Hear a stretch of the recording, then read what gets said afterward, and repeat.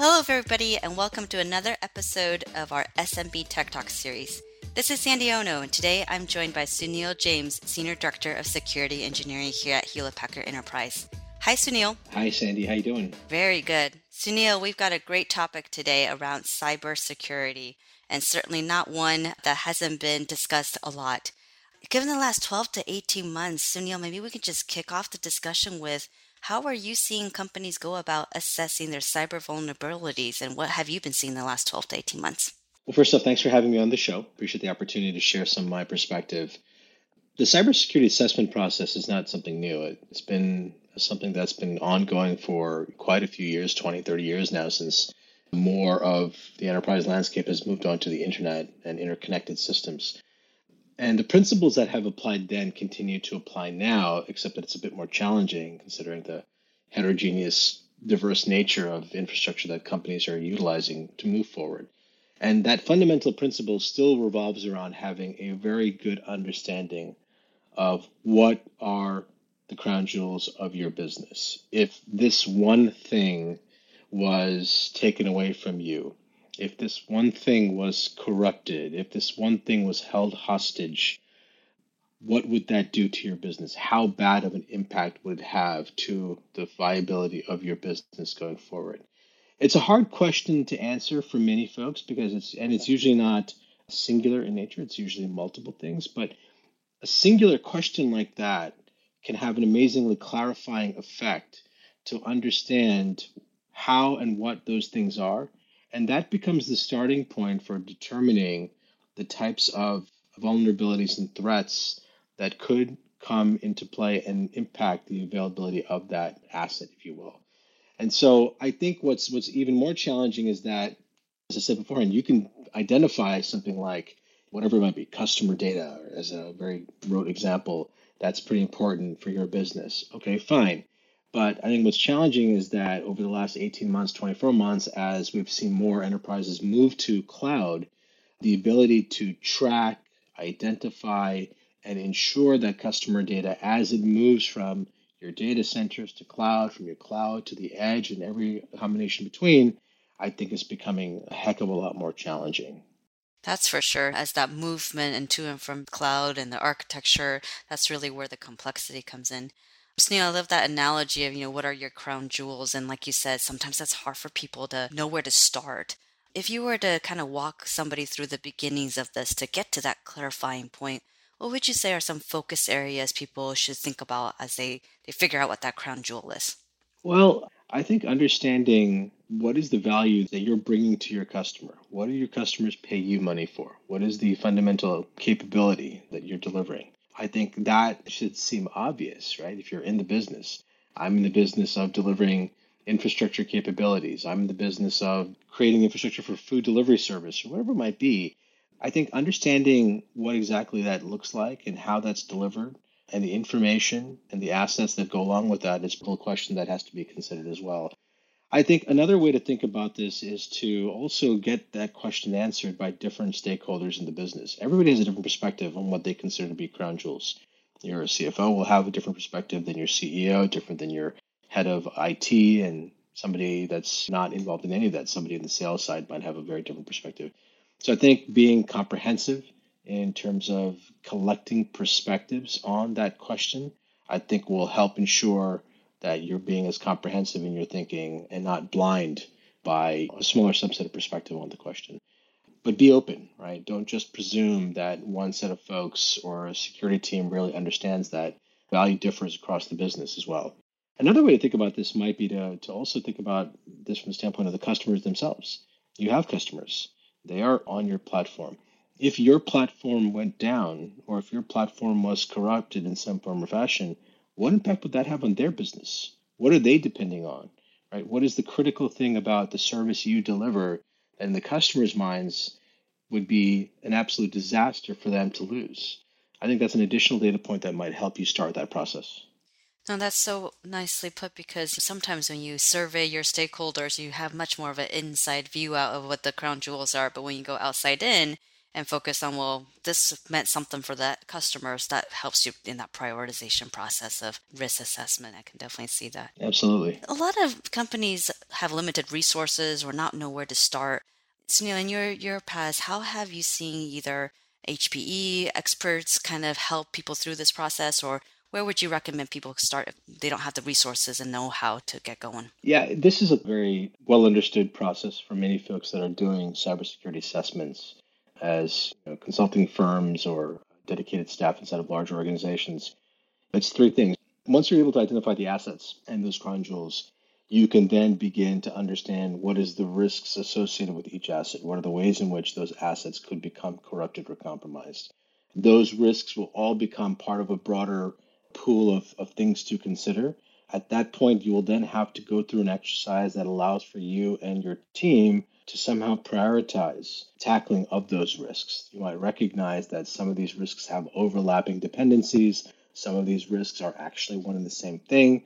Some of these risks are you're much less prepared to defend than other risks. Whatever the rubric is that you're going to use, you need to go through a process that allows you to actually prioritize those risks so that you can begin a process that allow you and the organization to triage and start to minimize the exposure there. And then lastly, it's not just enough to be able to put in place a set of activities to mitigate against the identified risks, but you have to also presume that you missed something, that you will miss something in the future and you will continue to miss things. And so, a mechanism that recognizes that that is a possibility and perhaps a truth of most enterprises and has a robust mitigation and continuous verification process to come back on the back end side and check that the mitigations are effective, that they don't need to be updated on a continuous basis, I think is a pretty important thing. These processes, they're not good if you do them once a year, right? Your business is changing much faster than once a year. And so you need scalable ways to do these three things throughout the year with the assets you have and the assets that you could bring into the conversation as well, whether it be consultants or other enterprises like HPE, through our professional services side. So tell me a little bit more about the professional services and for those engagements that you've been a part of, what's the process been like? How do you work with an advisory service to get to the next steps of, like you said, not just mapping out the risk, but also coming up with a continuous plan, right? It's not a once and done type of function that you need to be in order to feel like you are kind of ongoing secure. So maybe some of the insights around how do you work with advisory services? There's a variety of ways to think about this, depending on the complexity and sophistication of your risk management infrastructure, your risk management departments. You might partner with advisory firms, and if you are very complicated or more tactical exercises.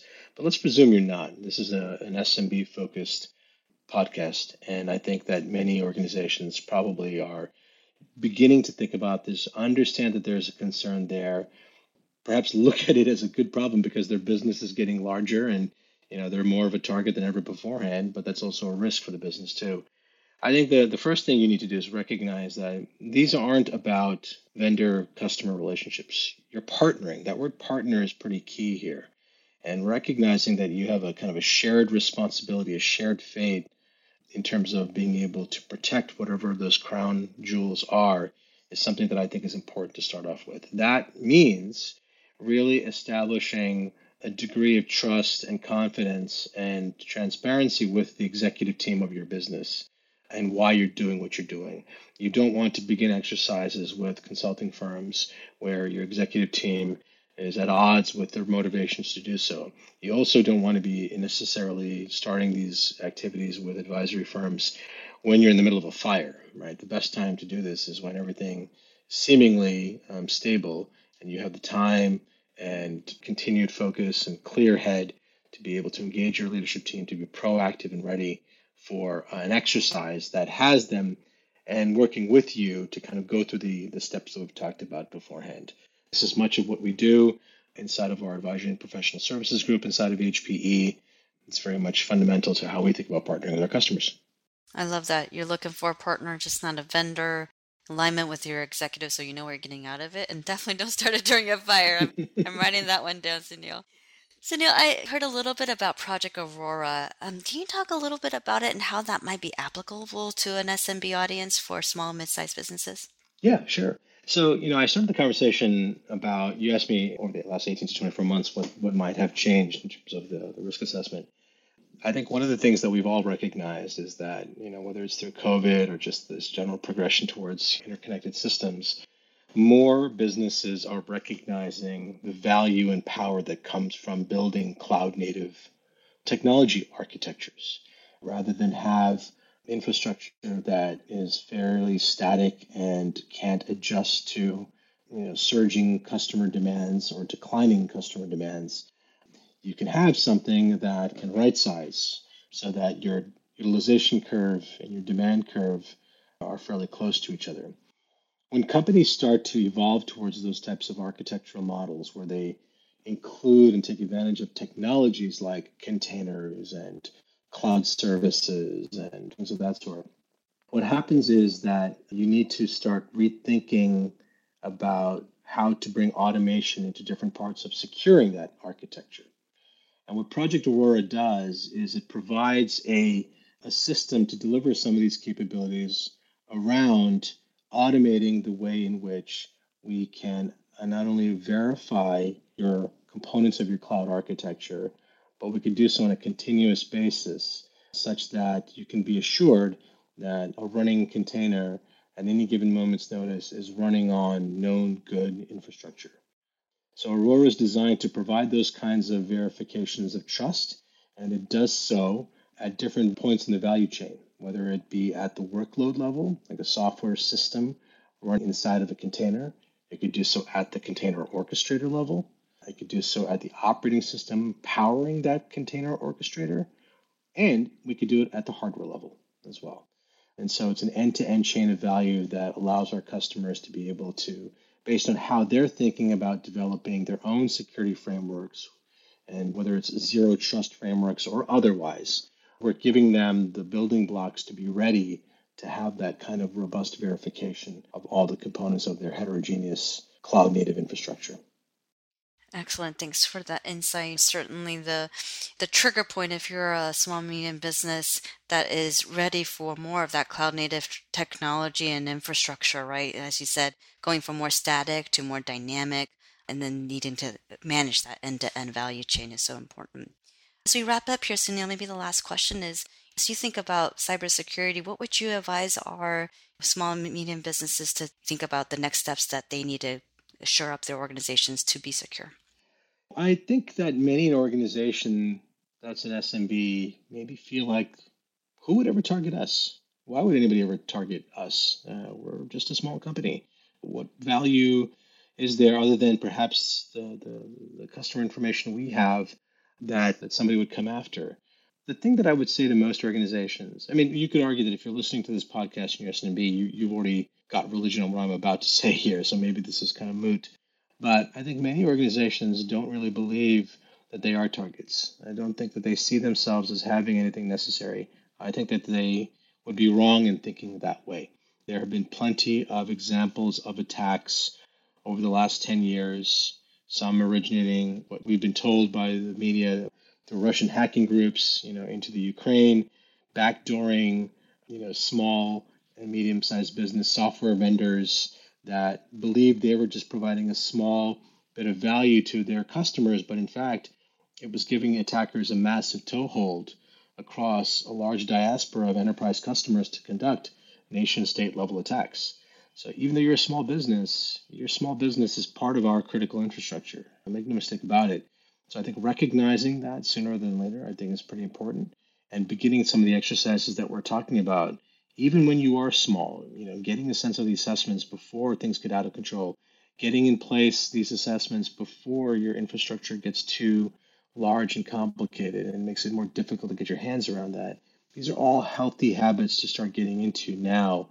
Yes, it's an additional investment in your business, and it may be one that you don't think is necessary. But I think that's usually the way it goes in terms of being preventative as opposed to reactive. You have to be able to think about making those investments beforehand and not wait till the end when you're reacting and when the house is on fire. That's you're too late at that point. So I'd leave them with that. Excellent. Certainly, you don't want to think about vulnerabilities when the house is on fire. So that definitely the preventative measures and to put these things in place so that your company and your enterprises can stay secure. So Neil, thank you so much for your time today. It's been a pleasure. You too, Sandy. Thanks. And for those of you who would like to learn more, please visit us at www.hpe.com/info/security.